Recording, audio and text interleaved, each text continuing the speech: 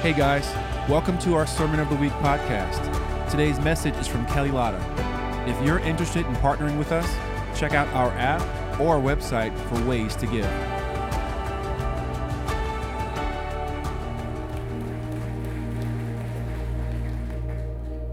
Blessing and an honor to be here with you today. See all these wonderful faces. Thank you, Danny, for the worship and our worship team for getting us started. I am so grateful for that atmosphere of worship in this house that brings the Spirit and the presence of God.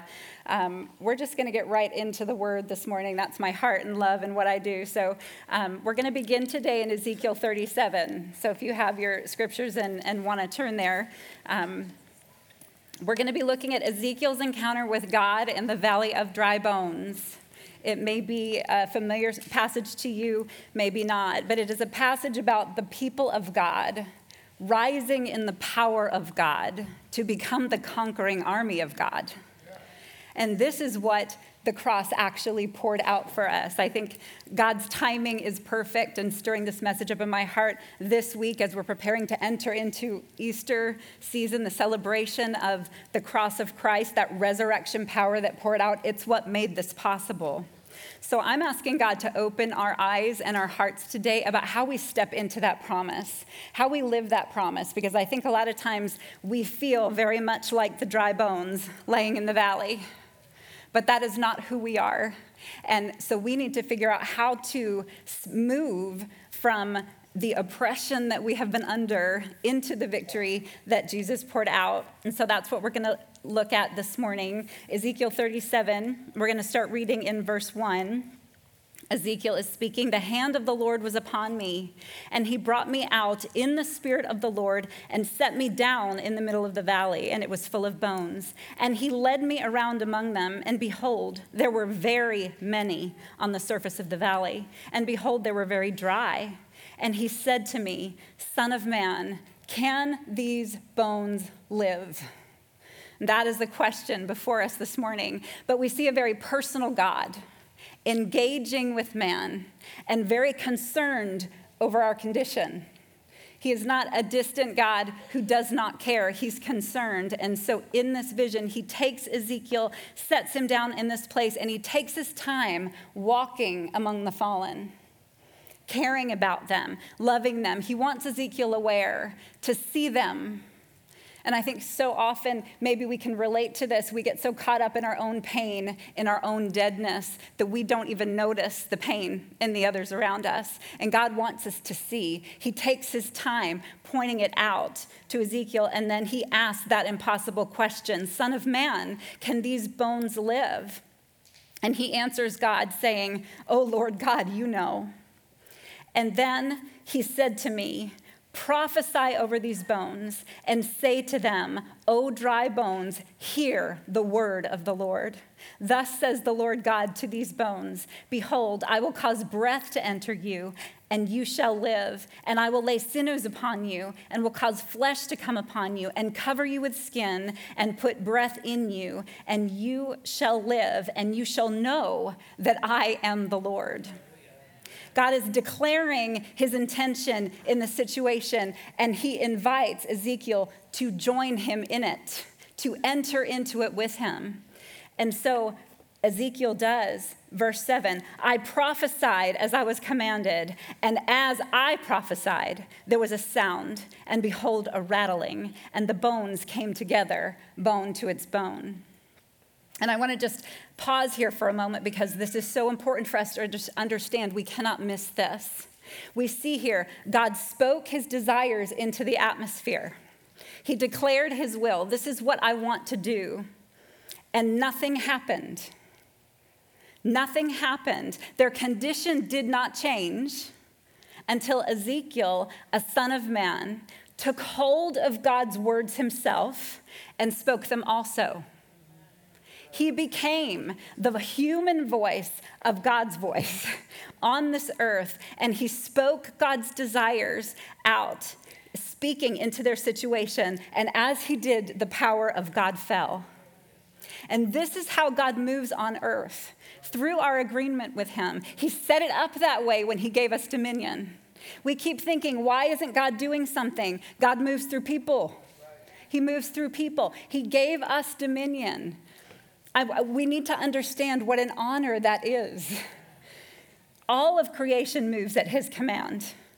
Let there be light, and light responds, right? Everything that God speaks, everything on earth responds automatically. Daniel's in a lion's den. God shuts the mouths of the lion and says, you may not devour, and it doesn't. But with humanity, to us, he gave choice. He says, I'm not going to make you. I'm going to honor you by giving you choice. He will not force his will on us, and he will never violate our free will to choose. That's what love does. It's how God moves. That's honor. He engages with us through invitation, never force. The enemy pushes his way in. God invites. He wants his people living in intimacy with him, discerning his heart about a situation, receiving his word, and then aligning themselves with it in faith. And that's when we will see God move. And that's exactly what Ezekiel does here. The moment that Ezekiel spoke God's words, not his own words, he had to discern. What is God doing? What does he want to do? He takes hold of what God has spoken. And the moment he speaks it over the people, behold, a rattling, and the bones began to move. This is what the world is desperate for. This is what we need. People do not need us. They need God moving through us. They need Jesus. And that's what the cross poured out to us. God moves through us as we engage with him, as we hear and respond in faith, as Ezekiel does. And so we hear this rattling. The bones begin to come together. And verse 8, Ezekiel says, and I looked, and behold, there were sinews on them, and flesh had come upon them, and skin had covered them, but there was no breath in them. He sees evidence of life, miraculous power. Something has changed. God has touched them, but something is lacking. There is still no breath. And I just, again, want to pause here because I think many of us get stuck at this point. We felt the touch of God. We know that something has occurred. Something has come alive in me. Something's changed. I know I have experienced the miraculous power of God. But that we just can't seem to enter into the abundance. We just can't seem to get into the promises that we hear about here. We're told in this word that we are more than conquerors through Christ who loved us. But we don't live like overcomers. Jesus said, I'm going to build my church, and hell is not going to be able to prevail over it. But hell seems to prevail all the time. We see it all over the place. Sometimes the oppression feels so thick we can't breathe. And we get angry at God because we think somehow he's not keeping his promises to us. But I want to just pose the question, what if we've settled for a partial miracle? We've not pressed in for the rest. And God is waiting for us to press in and get to the fulfillment of it, where we can then operate in the fullness of his power, and he moves as he promises to. What if we've been stuck in that partial promise? There's evidence of life, but there's no breath. There's no power filling us, moving us. We're just struggling in our own strength. We haven't caught the wind of the Spirit and allowed it to change us, heal us fully, restore us. We're saved. We're alive now, but falling short of being filled and empowered by the breath of God. And this is what he wants to usher us into. This is the promise that he is holding out to us. And he answers it when he says to Ezekiel in verse 9, he says, then he said to me, now I want you to prophesy to the breath. Again, invites Ezekiel into it. He doesn't move without Ezekiel cooperating and doing what he commands him to do. And he says, prophesy to the breath, prophesy, Son of Man, and say to the breath, thus says the Lord God, come from the four winds, O breath, and breathe on these slain, that they may live. So I prophesied as he commanded me, and the breath came into them, and they lived, and they stood on their feet, an exceedingly great army. This is the moment that the army rises. This, when they are come and they are filled with the breath of God. This is the church that Jesus foretold that hell cannot prevail over. Not just possessing the Spirit of God, but filled and moving in the Spirit because they have caught the breath. The breath of God has blown through the mouth of Ezekiel and stirred up something else in the hearts that have caught the wind and brought them alive. This is what God is after. This is the victorious position that he wants us operating from. And then in verse 11, it says, then he said to me, God continues to speak, this miraculous power has been poured out. The army rises to their feet, and God says to him, Son of man, these bones are the whole house of Israel. He says, these bones are my people. These are the ones that belong to me. These aren't the lost that he's talking about. These are mine, and they've been convinced to be living as dead bones in the wilderness when I have made them an army. And then he says, behold, they say, our bones are dried up and our hope is lost. We are indeed cut off. Do you notice that? The miracle has happened, and then God says, then he said to me, then after this has taken place, and he says, these people are saying to me, our bones are dried up and our hope is lost. They still see themselves as the dry bones. It's taken place, but they have not received it. Their words about themselves don't agree with God's words over them. And so they don't experience the reality of the miracle that God has done for them. This is where we are. The miracle has happened. We just sung about it. The victory has taken place. It is done. We are not working towards something. We are working from something. But we have got to take hold of and believe in our hearts the truth of what has happened. And the problem is we still keep seeing ourselves as the dry bones when God says that is not who you are. I have covered you. I have filled you. I have made you an army. I have made you strong. And I myself am in you. And he says, at the end of this, you shall know that I am the Lord through all of this. He says, these people do not know who they are. And again, he says, prophesy to them. Therefore, prophesy to them in verse 12. And behold, I will open your graves and I will raise you from your graves, O my people, and I will bring you into the land of Israel.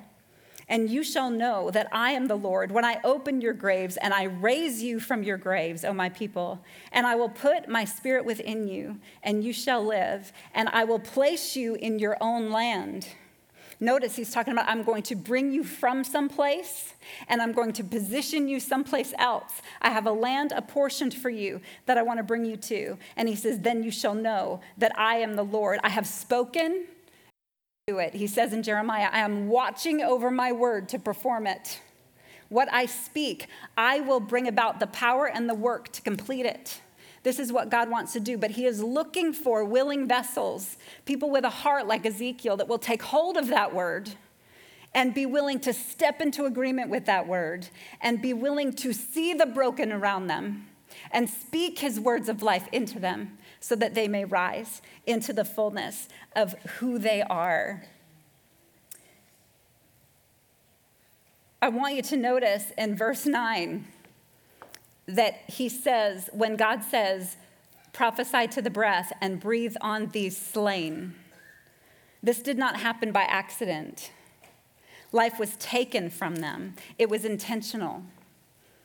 They didn't just happen to end up dry.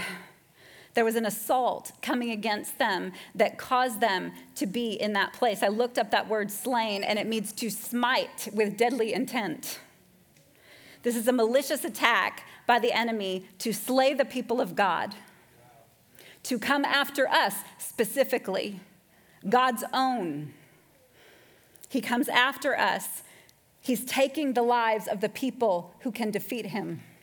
He does not want to see the army rise against the risen army, against the people walking in who Christ made them to be. He is nothing. He is nothing. So he has got to do all he can to convince the people of God that they are less than who they are, so that they will not rise against him. He is taking the lives of those who can defeat him. If not physically, then emotionally and spiritually, literally crushing the life out of us. Crushing the life out of us so that we will not rise. And so I just want to transition this time into looking at the enemy's strategy to defeat us, because he is purposeful in what he does. There is strategy. 2 Timothy 2:26 tells us that he ensnares and takes people captive to do his will. He has schemes. He is meticulous. He doesn't just stumble into victory. He is planning. He is moving. So much of what we are seeing in the earth right now is schemes of the enemy that has seeds that have been planted that are coming to pass. And if we do not recognize it and if we do not stand against it, it will continue to grow. We have the authority and the power to stand up against it and say no. And when we do, and when we know who we are, the enemy will not be able to stand in the face of the breath of God blowing through his people. He cannot do it. So I want us to look at a passage in 1 Kings chapter 21. And we're going to just draw some parallels of how the enemy purposefully comes to take what belongs to the people of God. And if he cannot take what belongs to them, he wants to destroy them so that they cannot stand. 1 Kings chapter 21, going to start reading in verse 1. This is a story of a man named Naboth and his vineyard. Now Naboth the Jezreelite had a vineyard in Jezreel, beside the palace of Ahab, king of Samaria.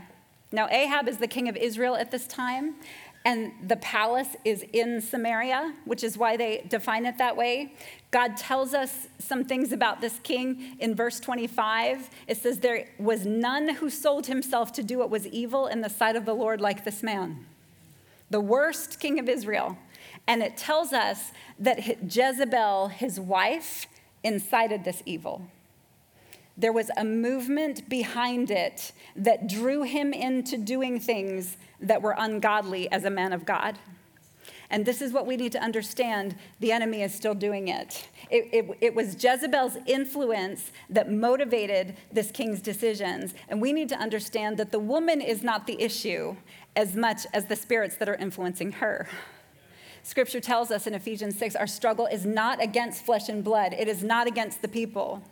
Our struggle is against the principalities, the rulers, spiritual forces of evil that are pulling their strings and manipulating them to do his will.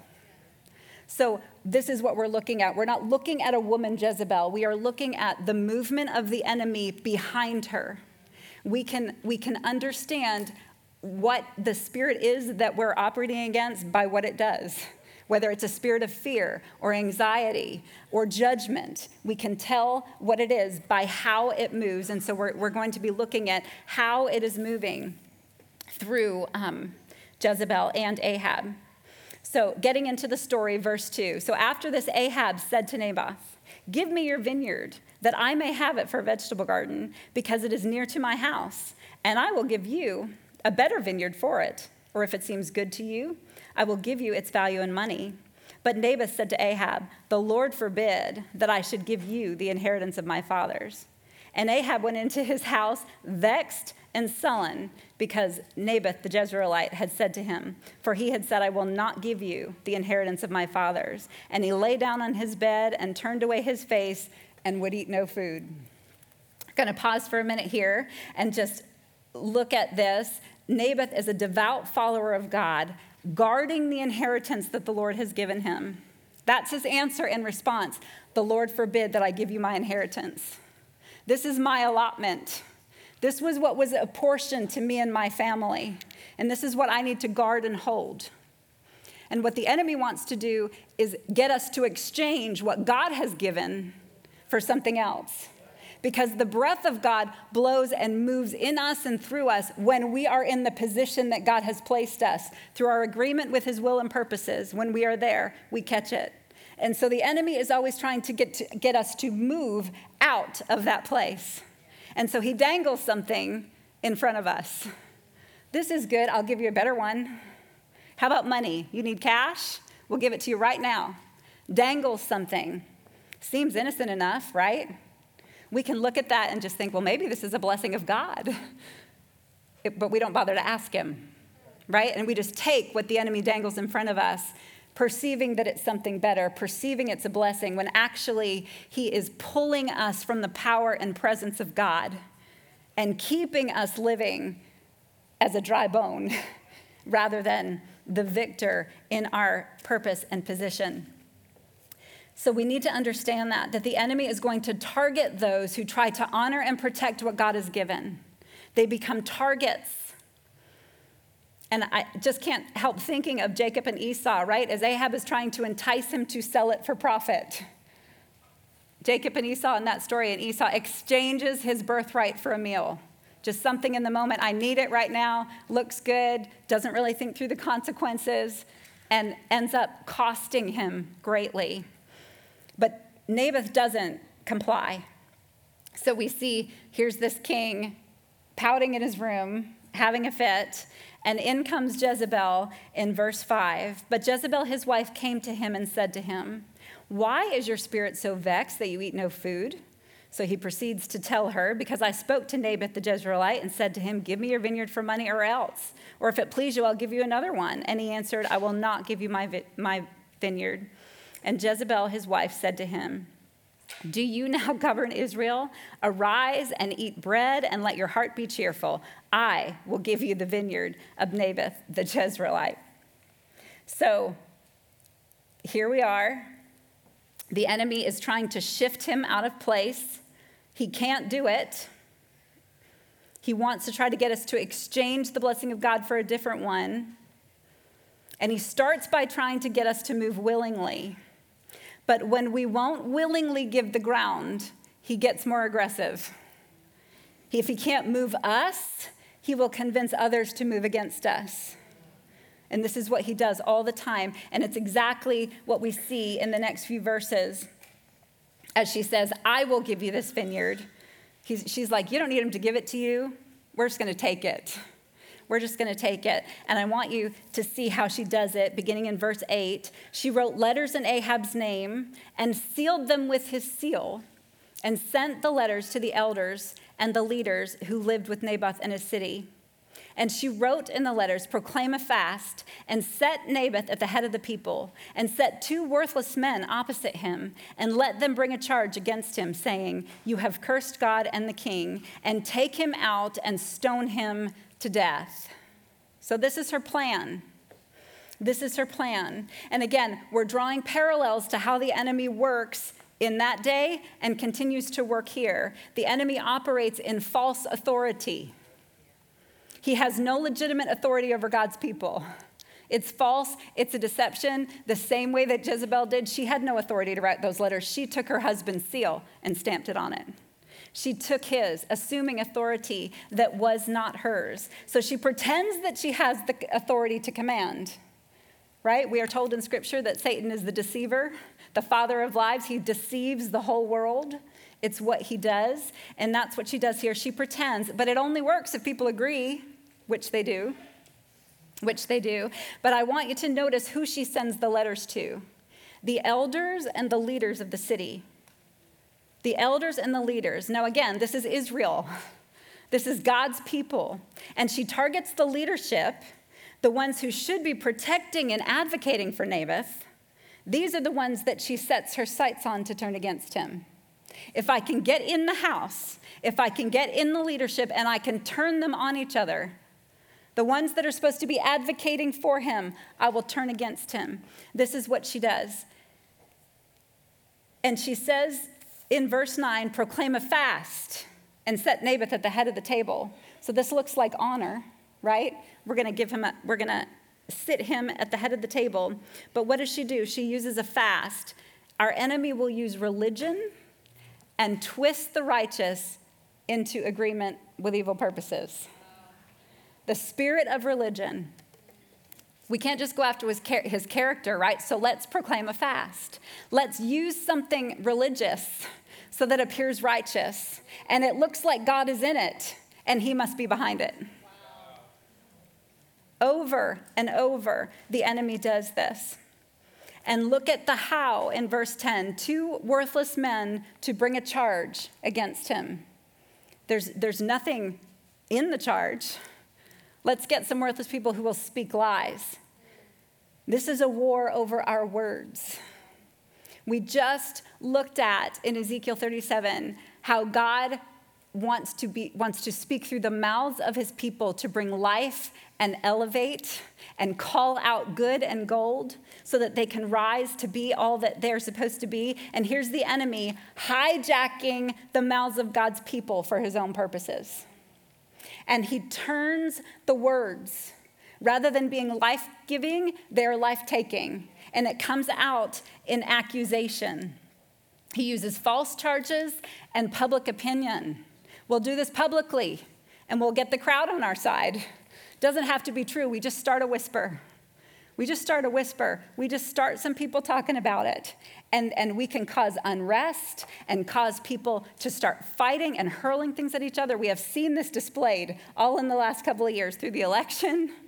With all that is going out, it's the enemy. He has no new tricks. He repeats himself over and over and over again. So the accusation is a sin against God. We will claim that he has sinned against God and against the king, when really he has not sinned at all, right? This is that religious spirit coming again.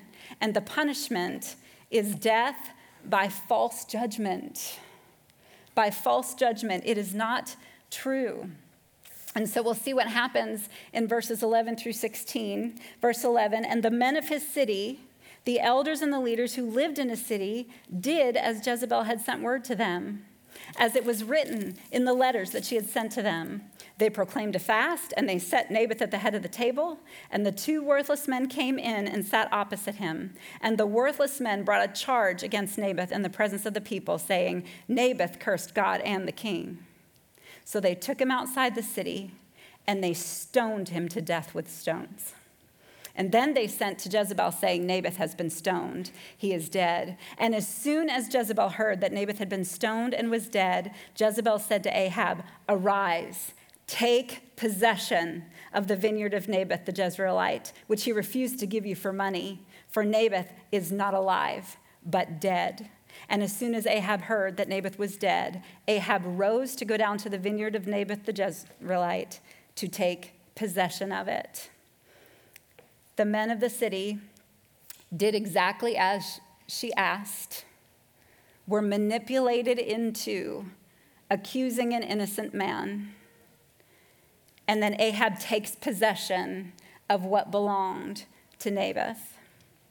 The death of the faithful, spiritual death, physical death, enables our enemy to take possession of what belongs to them.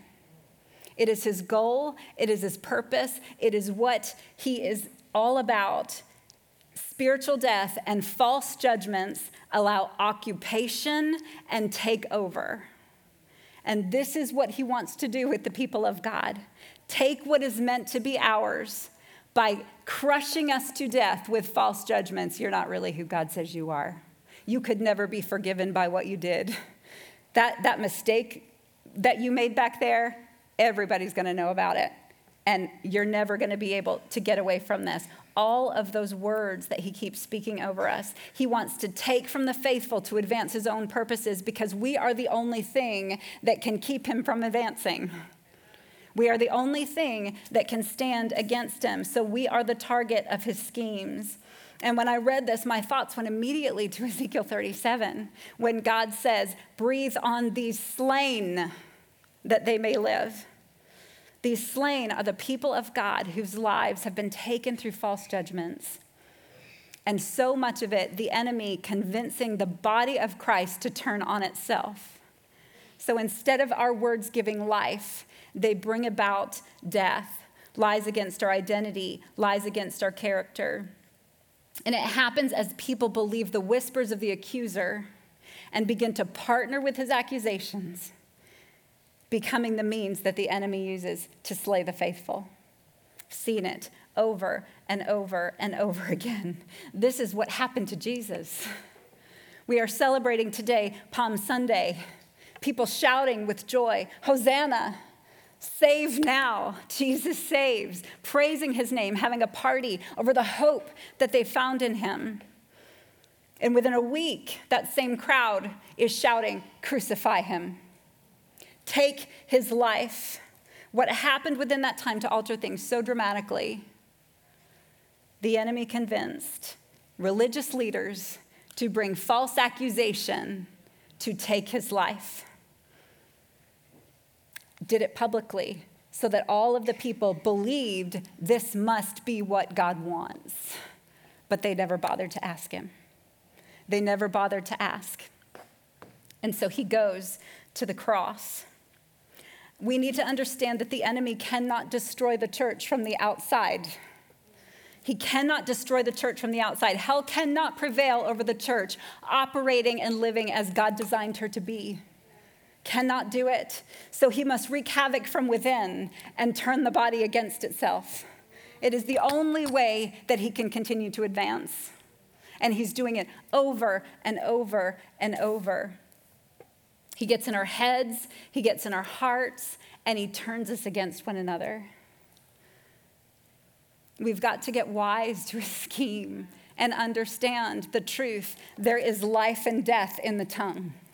There is life and death in the tongue. And Ezekiel 37 reveals God's heart. I want to invite humanity to join with me in speaking my words of life over one another.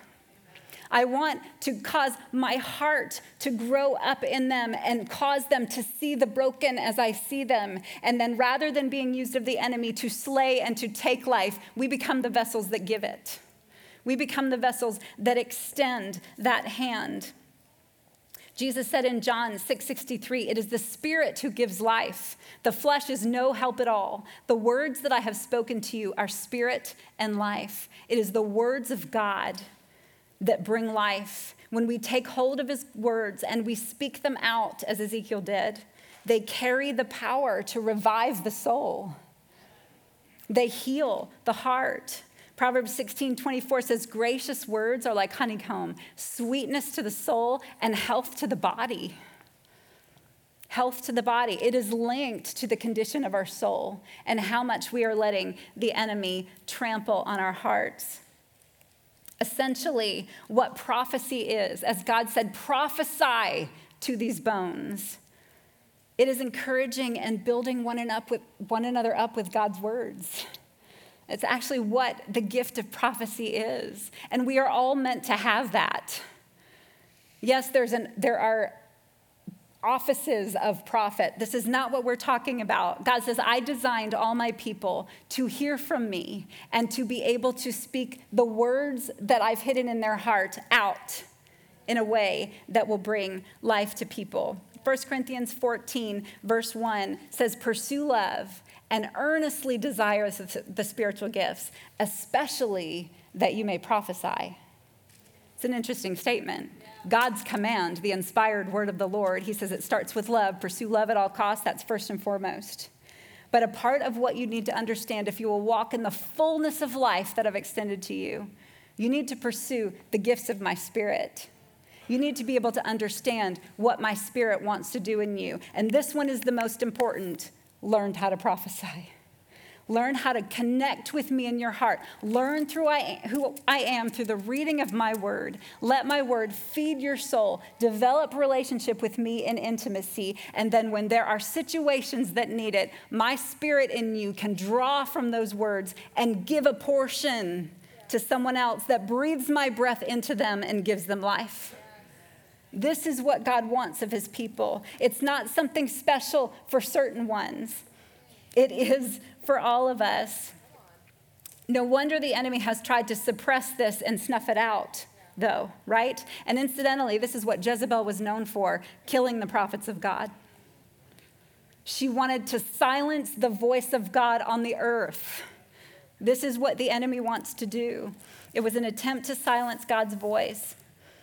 But God tells us in his word that the one who prophesies speaks to people for their upbuilding and encouragement and consolation. This is what prophecy looks like. It's encouraging. It's drawing out the gold. It's being able to look with God's eyes into a heart and call out something beautiful that God sees that they might not even be able to see in themselves.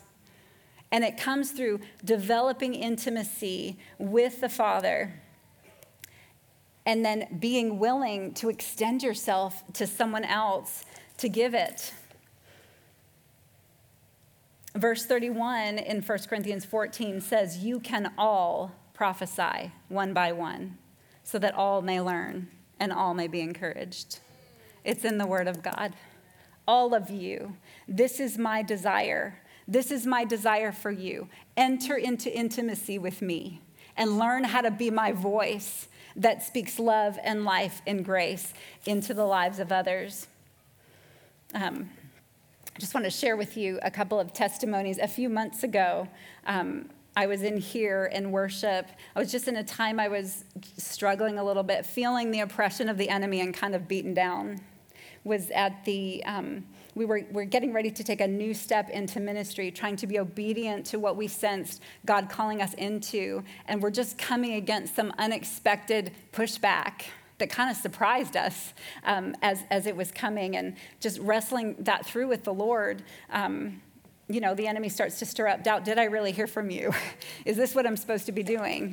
When this opposition is coming. And I remember one day, so precious to me, I was in worship, and this precious woman of God after the service comes up to me and just says, can I speak to you for a moment? And I said, sure. And she said, I just wanted to tell you in worship, I was praying for you. And she said, God showed me a vision of you. And I saw you standing in a room with white walls. And as I watched, the walls began to fill with black graffiti, negative words. She said it was heavy. The atmosphere got heavy. Some of those were things that people have said about you. Some of those things were things you said about yourself. She said, I could just feel the weight of it in the room. She said, then I saw Jesus enter into the room, dressed like a janitor. And she said, I saw him go to the walls with a bucket and begin to wash the graffiti off the walls, to wash it off and restore them to white. And she said, he just wants you to know he is faithful to come behind you. And it doesn't matter what is said. When you know that you have heard, he will come behind and wash it down. And not only that, she said, he's writing his own words about you. And he's so proud of you. And then she said, and I want to write some words for you too. And she said, I just want to thank you for your teaching. I know what it cost. And she said, I just want to thank you for being willing to do that. And can I just tell you, in that moment, when you're under the weight of the oppression, right? The enemy is coming. You are feeling the breath going out of you because doubt is stirring. You're trying to advance. The enemy is coming against. And in that moment, someone I did not know, not a friend of mine who knew my story, had no idea what I was struggling with, had no idea the hurt that was in my heart, but she was a beautiful woman of God who knew her Jesus. And she fostered intimacy with her Jesus. And so in a moment when I needed something, she was able to receive from the Lord and then come and extend herself to me. And as human hearts connect, as the body of Christ, we are members of one another according to the Word of God. We've got to stop living with this attitude that we are just separate from one another. We are members of one another, connected by the Holy Spirit. And God wants to blow his Spirit through us, one heart to another. This is how we catch the breath. This is how we move. When we operate in love, not judgment, encouragement, words of the Lord. And let me tell you, yeah, I can get encouragements from people occasionally, right? I can come up with a nice word to say to somebody, and it makes us feel a little bit better. When it is a word from the Lord, when you know that he has come in to your situation, that he has disturbed someone else for you, that he wants you to know, I love you this much. This is who he is. This is our God. This is the one that we accuse of forsaking us. But we have not learned how to tap into the lavish grace that he wants to pour out. And he just wants us to open our eyes to that truth and begin to receive that. I want you to remember that when we read that passage about the Ezekiel prophesying over the bones, the very first thing that happened with the rattling is that bones began to come together. They had to connect. They had to move from where they were and go to the next place. And this is how God nourishes us, through our connection to one another. She didn't know me. She didn't have to reach out to me, but she did. She took that moment and she extended life. We need to understand this is the power of God's words. This is the power, the spirit of prophecy. Revelation says that the testimony of Jesus is the spirit of prophecy. We want to have testimony of power. We've got to know what God is doing. We've got to know where he has positioned us. And we have got to be willing to walk with him, as Ezekiel did, among the dry bones. We've got to be willing to let him open our eyes to the plight of the people that are around us. And we have to develop intimacy with him that we can hear and discern what he is speaking. We come to know him through his word. This is our foundation. And then be willing to extend ourselves as that precious woman did to me that day. I have life to offer you. Let's pray. Father God, Lord, I thank you for the power of your word. I thank you, God, for your love poured out to us. I thank you, God, that you are not a God who forsakes, even when we have put ourselves in a situation that we are those dry bones in the valley. You still do not cast judgments upon us. You still extend yourself in love. You still come with open arms and words of life. And so, God, I just pray over this body of people today, God. I pray that eyes will see you as you truly are. The accuser of the brethren is not you. You are the God of love who invites and who speaks and who draws up and out. God, I pray that your spirit will just break out over this people, God, and that eyes would be open to see they have something because they have you. Lord, you're all we need. You're all we need. Let us open our hearts and our minds to you, God, and be the people that you died to make us. Risen in you, empowered by you, filled by your love, and vessels that you blow through to revive the heart of another. Thank you, Lord Jesus. In your precious name I pray. Amen. Thank you for listening to the Sermon of the Week. We hope you've been blessed by this message. If you'd like to partner with us, you have the opportunity to give online at providencecommunity.org.